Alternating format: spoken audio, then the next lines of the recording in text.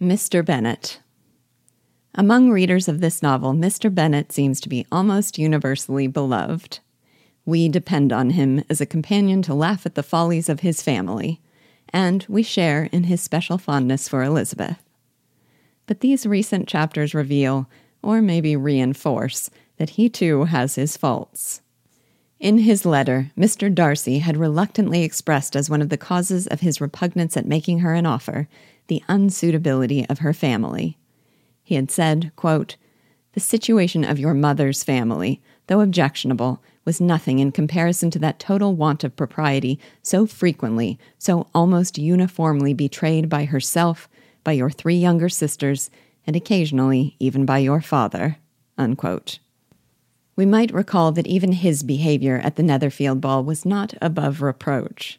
He made a bit of a spectacle of himself in an effort to stop Mary from making one of herself.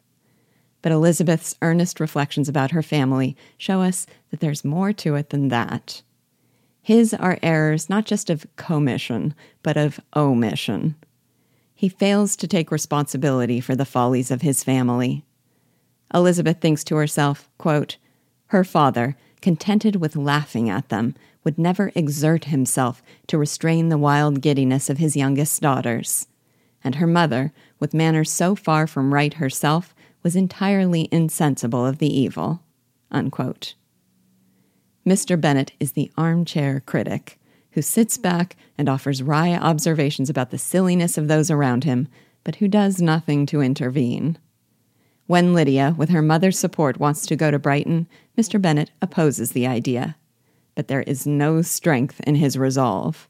We are told, quote, "Elizabeth saw directly that her father had not the smallest intention of yielding. But his answers were at the same time so vague and equivocal that her mother, though often disheartened, had never yet despaired of succeeding at last." Unquote.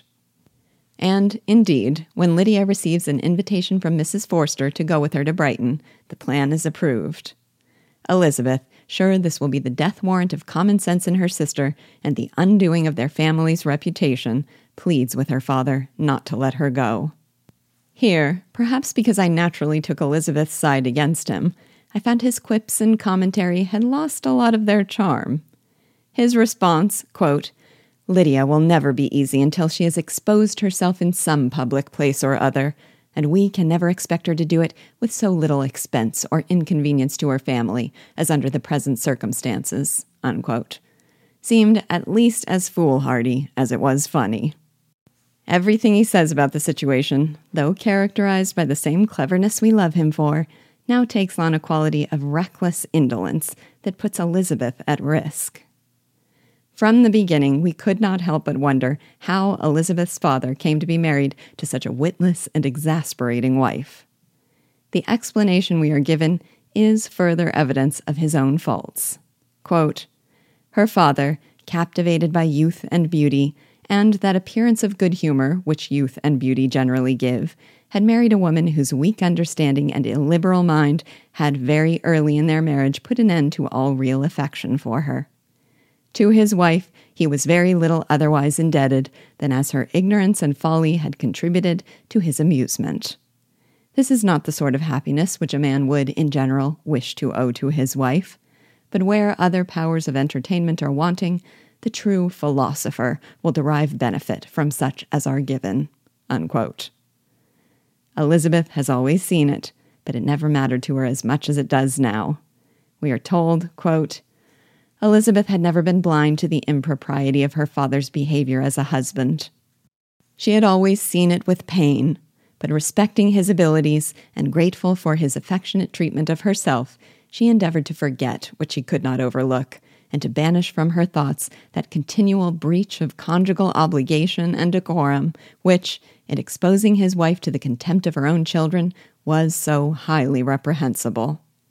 But she had never felt so strongly as now the disadvantages which must attend the children of so unsuitable a marriage, nor ever been so fully aware of the evils arising from so ill-judged a direction of talents which, rightly used, might at least have preserved the respectability of his daughters, even if incapable of enlarging the mind of his wife."